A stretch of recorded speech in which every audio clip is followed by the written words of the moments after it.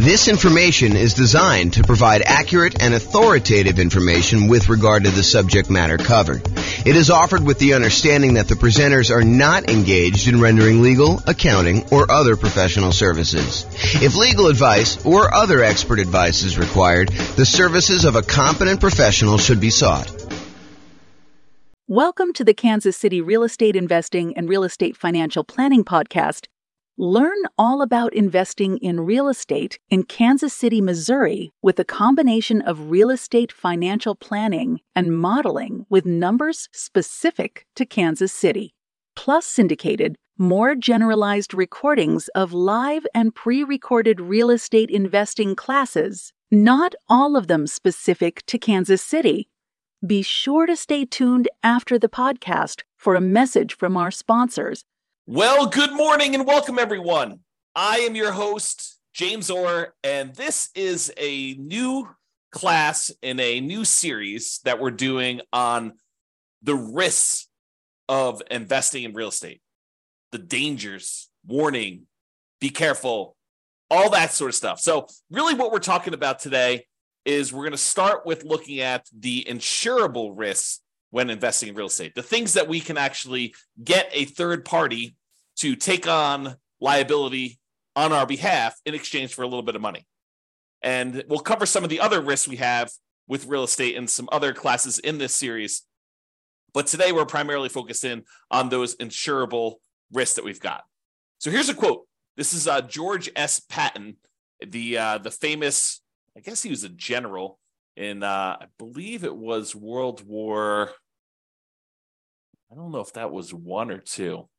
Anyway, he was a famous general. And so here's the quote. It says, "The time to take counsel of your fears is before you make an important battle decision. That's the time to listen to every fear you can imagine.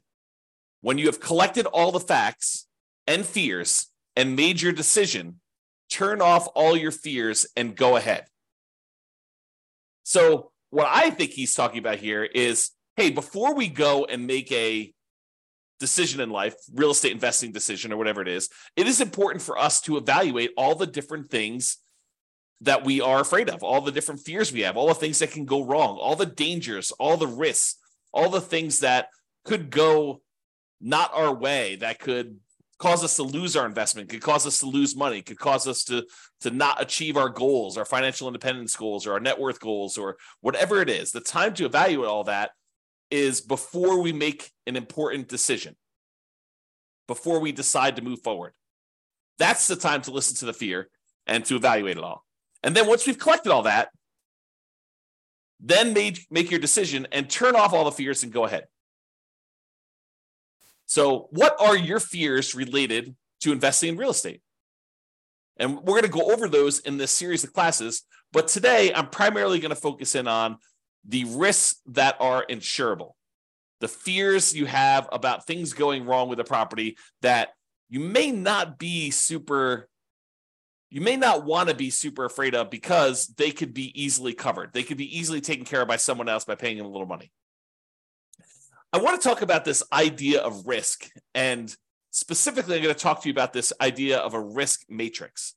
So if you imagine for a minute that there are things that can happen in life that happen super frequently, like, you are much more likely to see this, like an issue going on with the tenant paying late. I mean, I think that's a relatively likely sort of thing, right? The tenant paying late. And honestly, the tenant paying late on a severity scale, yeah, it's not ideal, but as long as we have proper reserves, it's really not that severe. It's not like the end of the world. It's not going to, them being late one time is not going to derail us from achieving our goal. So there's a likelihood component, how frequently things happen, and then a severity component, how severe it is, how far of a setback, how large of a dollar amount are we talking about, how large of a dollar amount that's going to impact us. So things that don't happen very frequently and things that are very low severity, low dollar amount sort of things, we consider those to be low risk. In this case, we're going to call that 1. If we're kind of looking at this matrix of likelihood or frequency on the left side and then severity along the top.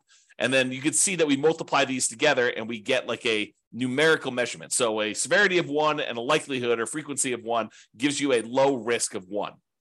If the severity increases, but it's still very likely, it might be a kind of risk measurement of 2, because it's a 2 on severity and a likelihood of 1. If something is still, not very likely at all, and it happens here where you have medium 3, then that becomes a severity of 3, where it becomes really expensive for us, but it doesn't happen very often. Then you've got stuff where it's increasingly likely, where this was low likelihood, this was medium likelihood, and this was high likelihood, and you can see how the risk kind of grows there.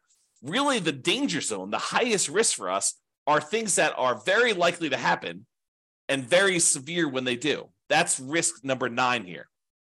And so, something that is likely to happen very often and is a high dollar amount, those are the riskiest things for us to think about. So let's talk about insurance now. You could pay money to a third party to take on some risks on your behalf when investing in real estate.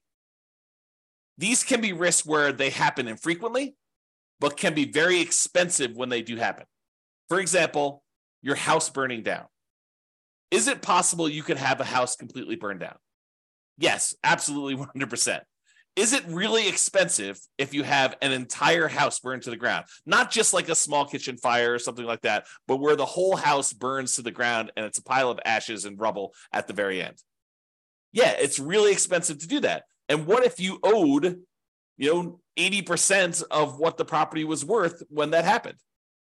Not only would you have to pay back the loan on the property, but now you'd also have to rebuild the property if you didn't have insurance. But there are companies, insurance companies, who are willing to accept your payments to protect you in case that unlikely event happens and you have a catastrophic loss, or if you even have a small loss, right? They'll cover small fires, but they'll also cover these large fires. And the way that they can do that is they can look at the overall risk profile of what are the chances of a house burning down? And they can look at that across lots and lots and lots of properties. For you, if you were looking at this, you might say to yourself, okay, look, I got one property.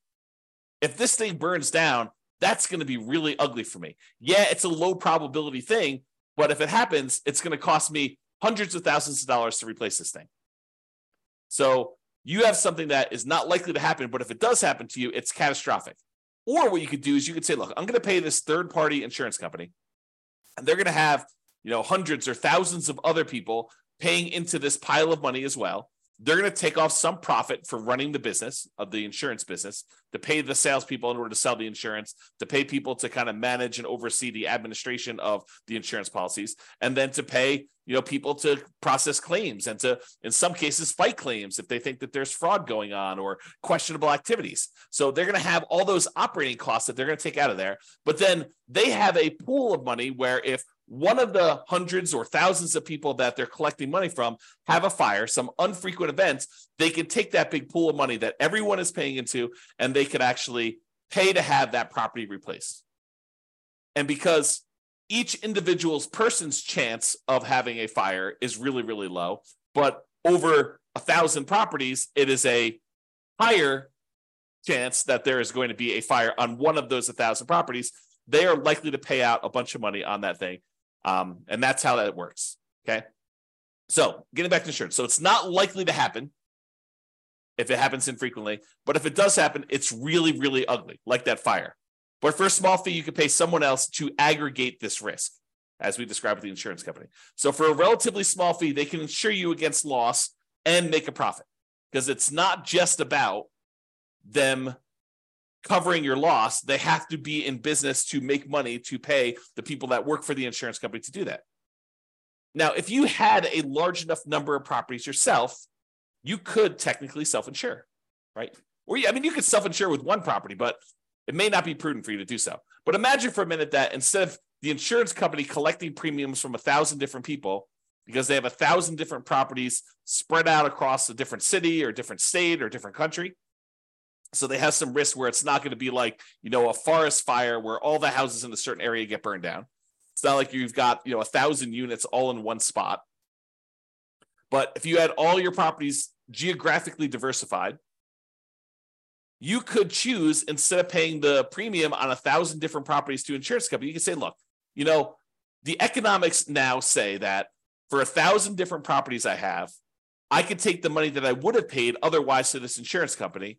I could set it aside so that when I do have a fire on one of my 1,000 properties, I will have money set aside to be able to do to protect myself and to rebuild the property in case there is a fire. So you could self-insure. Now, I'm ignoring for a moment here that if you get a loan on the property, the lender is going to require that you provide proof of third-party insurance. In most cases, they will not allow you to self-insure. And I'm ignoring that fact. But if you have all these properties free and clear, if you have 1,000 properties free and clear, you could choose to self-insure. You could choose to be the one that sets aside all the money that you would have otherwise been paying for a premium, and then use that when you have fires in your properties or other events. I mean, we're using fire as an example here. Okay. So that is the idea. Instead of doing it and saving the money yourself, which you should be doing even if you decide not to pay a third-party insurance company. It's not like you save all that money. You save some of it. You save some of the profit that you'd otherwise be paying the insurance company. But then you have to take on that role. You have to kind of put the money aside, invest the money, have it in a safe, secure spot where it's available. If you have an emergency, you need to manage that oversight. You need to make sure that you take care of estimating the amount you should be setting aside and coordinating all that stuff. So you don't actually get rid of those roles. You would have to provide those yourself if you decide to self-insure. Or you could pay an insurance company and all those roles are taken care of for you by a team of people that are doing this. Okay? There we go. So let's talk about what the insurable risks are. So these are the most common insured risks. We mentioned one already, the risk of fire. So some people are concerned, what happens if I buy a rental property and the house burns down? Well, you could buy insurance where the insurance company will cover you in case you have a fire on the property. And it's relatively inexpensive. For the fact that you could have to replace a, $400,000 property, you might be able to get fire insurance for, $1,200 a year. It's going to vary a little bit depending on market and what else they're covering and things like that. But they can insure you in case your entire property burns down for about $1,200 a year. The chance of it happening is low, but when it does happen, the chance of a large payout is definitely there. They could have to spend, more than the amount of money than they collected in order to deal with your fire. Similarly, lightning damage. That's another commonly insured one where they will cover damage caused by lightning. Or another commonly insured one is hail damage, where you have hail coming down and it damages your roof, it reduces the lifespan of your roof, or damages the paint, or breaks windows, or breaks plastic, or damages wood on your property. You can have severe hail damage, and you can have that covered by an insurance company. Insurance companies will often also cover theft. So someone stealing something from your house, taking something off of your house, or, cutting your air conditioning unit and actually walking away with it. They can cover things like that, where you will be covered for those sort of things. So if you're concerned about, what if someone comes and steals my air conditioning unit, you can get insurance for that. And the point I think I'm trying to make with some of these insured ones are, there are legit things to be concerned about when you invest in, honestly, with anything. In life, there's risk, right? So there are true risks, and no matter what we do, we choose to take on additional risks when we invest in real estate, just like we would choose to take on additional risk if we took our money and invested in stocks or bonds or crypto or Beanie Babies, or decided to start a business, or we hid the money under a mattress. Like, everything we do has some type of associated risk. By choosing to do that thing, we take on the risk associated with that, unless we can purchase insurance from a third party where we eliminate that risk. We transfer the risk from us in exchange for a little bit of money to someone else who then has part or all of that risk. Because sometimes it's not like they're covering everything. For example, with the insurable risks like fire, you will probably have a deductible. There's going to be part of it that you need to pay out that is your responsibility as part of the insurance claim. And then the insurance company will pay the rest up to certain limitations as outlined in your policy. Okay. So, for example, theft is another one where they will cover things like that. They may also cover vandalism. And vandalism is an interesting one because I think we a lot of times will think of vandalism like, someone spray painting a fence or, someone spray painting a garage door or damage to a car on the property or something like that. But sometimes vandalism can be things like people deliberately smoking meth in a property or cooking meth in a property. I think depending on how the policy reads, and you'll want to definitely talk to your insurance agent to understand what is covered and what is not covered, but that may be considered an act of vandalism. Okay, so realize that may be a weird one for you, but it could be something that's covered. Personal injury. What if someone gets injured on your property? You hear a lot about this in like asset protection classes where we talk about protecting yourself when you acquire these properties, protecting yourself and protecting the other properties you own from being taken in case somebody gets injured on the property or you injure somebody driving around town or doing something else. Like there is insurance you can buy to protect yourself from somebody coming after you for an injury that they had or sustained on a property or that you caused them somewhere else. So personal injury.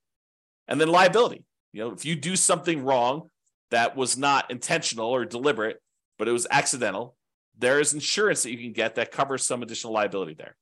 Okay. And I'm not an expert on insurance. You really need to go talk to your insurance agent to understand like what is covered and what is not covered. Don't go to them and say, but James told me that it works this way. Understand that what your policy says, what is written in your policy is going to be what is covered.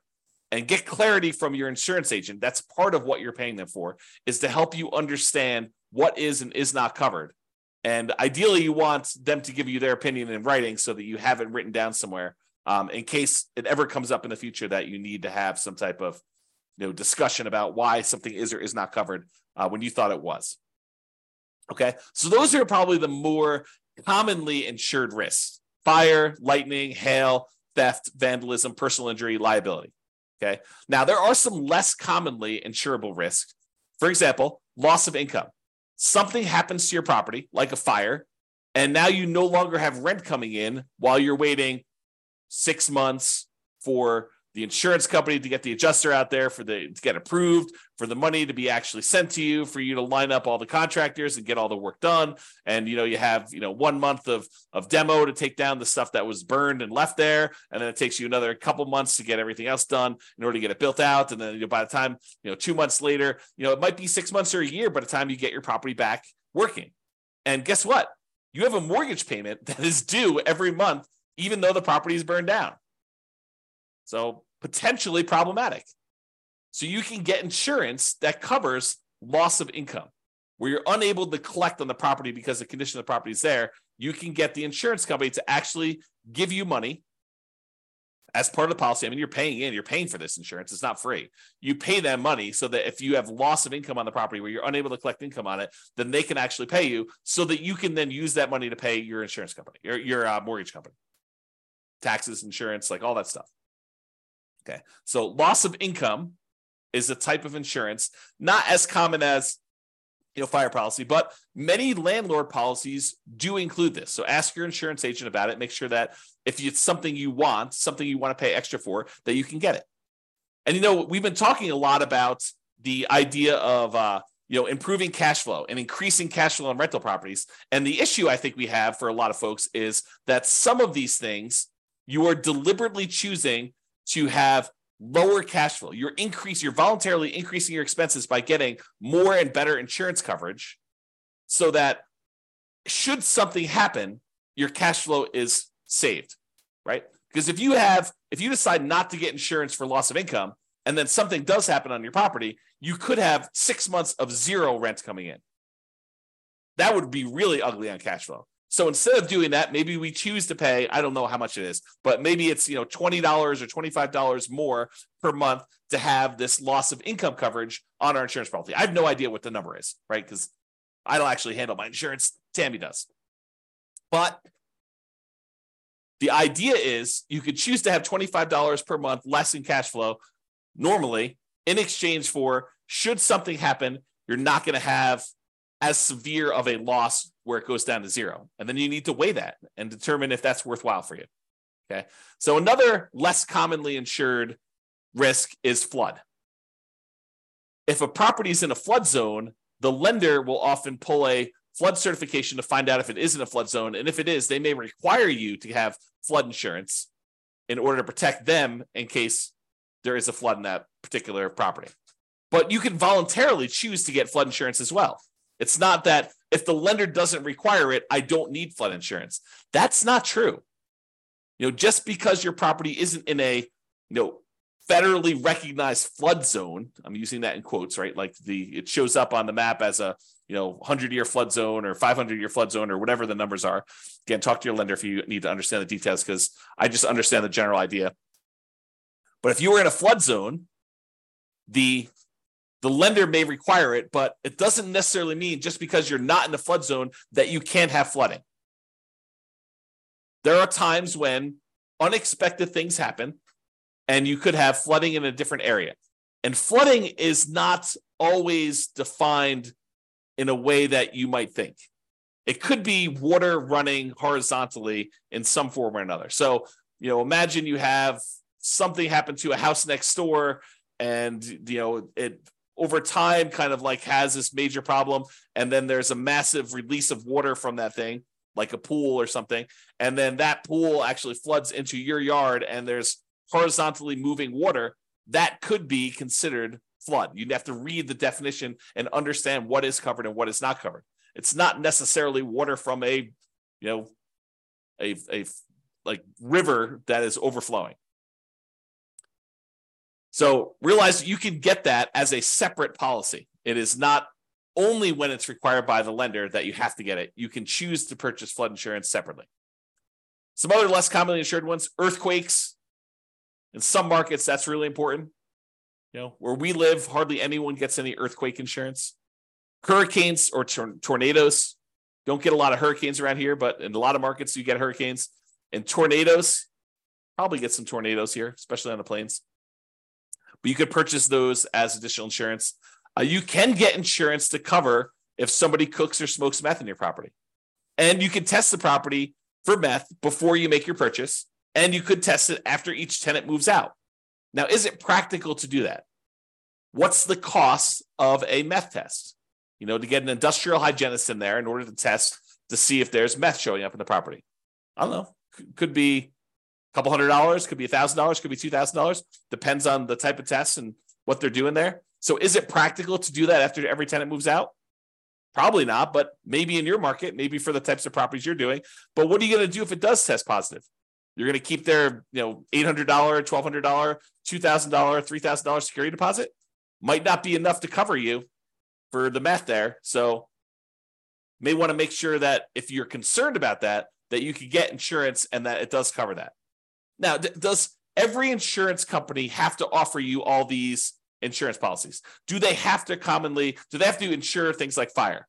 No, but I think most of them will. Do they all have to cover things like meth? No. Can you possibly purchase additional coverage for things like meth? Yes. Might you need to go to a additional third-party insurance company to get that additional coverage for meth? Maybe. And you can get the last of the less commonly insured things are rent guarantees. So you can purchase, if you're paranoid, you're like, look, I want to invest in real estate, but I'm really, really nervous that my tenant is not going to pay rent.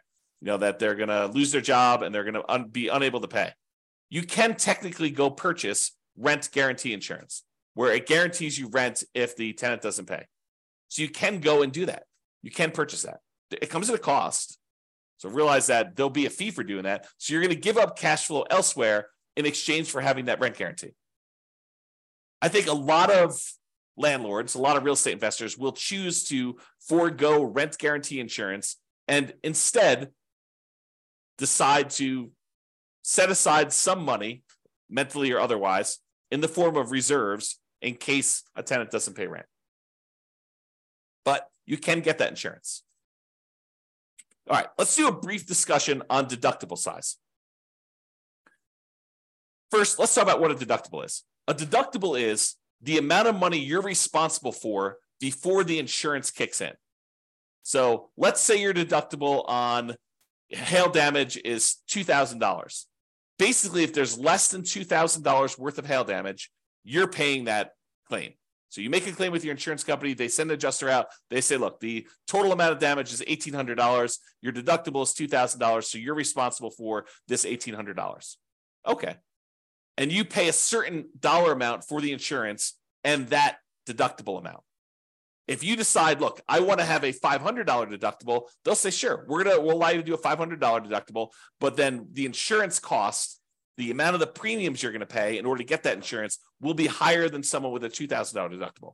Or you could say, look, I want a $10,000 deductible. I will cover everything up to the first $10K, but after that, I want you to come in. The insurance company say, that sounds great because we're much more likely to see these small amount claims. So if you want to do one where you pay the first $10,000 and then we only cover after that, we will let the premium be much lower. You will have to pay in less in premium in order to do that. So it's this balancing act between how much you willingly have as a deductible versus how much you're paying on premium and how much that's impacting cash flow. And they both impact cash flow, right? Because if you have a small claim, let's say it's that $1,800 worth of hail damage, if you have to pay that $1,800 out because you set your deductible at $2,000, well, now that $1,800 is an expense, so you've reduced your cash flow by that. But maybe in order to reduce your deductible to $1,000, it cost you, $30 a month in order to have that lower deductible with your current insurance coverage. So you choose to have $30 per month, less cash flow, or at some point you might have to pay that $1,800, or that's really the difference. If it went down to $500, be $1,300 difference or whatever it was. Okay. So if your risk tolerance is very, very low, you could choose to keep your insurance deductible very, very low. You could say, look, I don't want any surprises. I want my deductible to be $500. And if something is less than $500, I'll take care of that. But if it's over $500, then I want to make a claim and I want the insurance company to pay for that, anything over the $500 costs. Okay. So then if you have a claim, you need to come out of pocket very little. However, your insurance premium will be much higher, which will impact your cash flow. And if you're making lots of claims, you will have higher premiums and may not have as many choices for insurance companies if they opt not to renew you or decline you for coverage because of the number of claims and the types of claims you're making, right? The insurance company is in the business of making money. And if they find out that you as a person are making a lot more claims than the other people that they're selling policies for, they may choose to say, okay, we're just choosing not to renew you. We're going to not give you coverage anymore because you are a statistical anomaly. We lose money on you. And I think they expect to, have payouts over the aggregate. But if they look at you and they're like, hey, look, this person made 3 times as many claims on one house as the average number of people in our rest of our pool of people, they may choose to say, we just don't want to insure you anymore because we don't want to have that exposure. Okay. So if you're making lots of claims, a lot of times the insurance company says, okay, we're going to charge you higher premiums. And maybe they even say, we're not going to insure you at all anymore. Go find insurance somewhere else. Okay. Now, my personal preference, and you can do whatever you want, my personal preference is to partially self-insure by having a much higher deductible, lower insurance premiums, and paying for the smaller claims out of pocket. So my preference is I want to have higher deductibles. If a little thing comes up, I'm not going to make a claim to the insurance company. I think of insurance as more of a catastrophic. If major stuff happens, then I want them to come in and I want them to pay for stuff. I'm not going to usually make a claim. Like if we had a hail damage one for $1,800 and my deductible is $1,500, I am not making a claim for them to pay $300.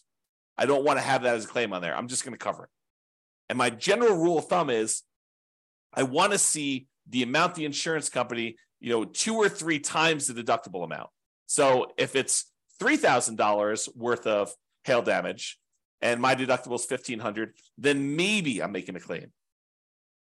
More likely I want to see it even higher than that. I want to see the total amount of damage is $4,500 and my claim is my deductible is $1,500. And that's sort of like the 2 to 3 times the deductible amount. And there are lots of exceptions to this rule, right? I think, it doesn't have to be 2 to 3 times if we're talking, I guess it would be that with the deductible size, but are we talking like, $50,000 size? Maybe I do choose to do it when it's not 2 times in. So there are lots of exceptions. So be prepared if you do that to pay 2 or 3 times your deductible amount for repairs. So you shouldn't be thinking to yourself, okay, well, as long as I have $1,500 set aside for my deductible, then I'm good to go. There's some people that think, the amount that they should have in reserves is related to the size of the deductible on the property. I don't think that's true because these are not the only risks you have. Insurable risks are just one of the risks we have when we buy rental properties, which we'll cover in future classes. Okay, so that's it. That's the discussion on insurable risks when investing in real estate. So in conclusion, life has risk. We have risks we face every day. Getting up, driving in the car, going on the subway, walking around, eating certain foods, being in relationships with other humans. Like there are risks in everything that we do. When you choose to invest in real estate, you choose to take on additional risks. Just like if you chose to skydive or you chose to invest in stocks or you chose to invest in bonds, those all have additional risks associated with that particular activity or investing type. Okay. You can shift the risk from yourself to someone else by paying a premium. That's what insurance is. We're choosing to pay someone, a third party, to take on that risk for us, and then they will aggregate that across a whole bunch of people so that they can be profitable, support their business, pay their salespeople, pay their admin, pay all the CEOs, pay all the house, the building costs and everything else, and then also be able to pay out the claims that we have on all these things.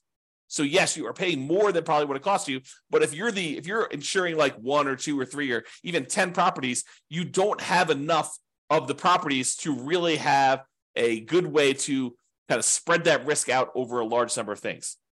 Okay. And if you really are going to self-insure, you should study this and understand what number becomes the number you should have to kind of be able to make a reasonable self-insurance play. All right. So that's it for conclusion.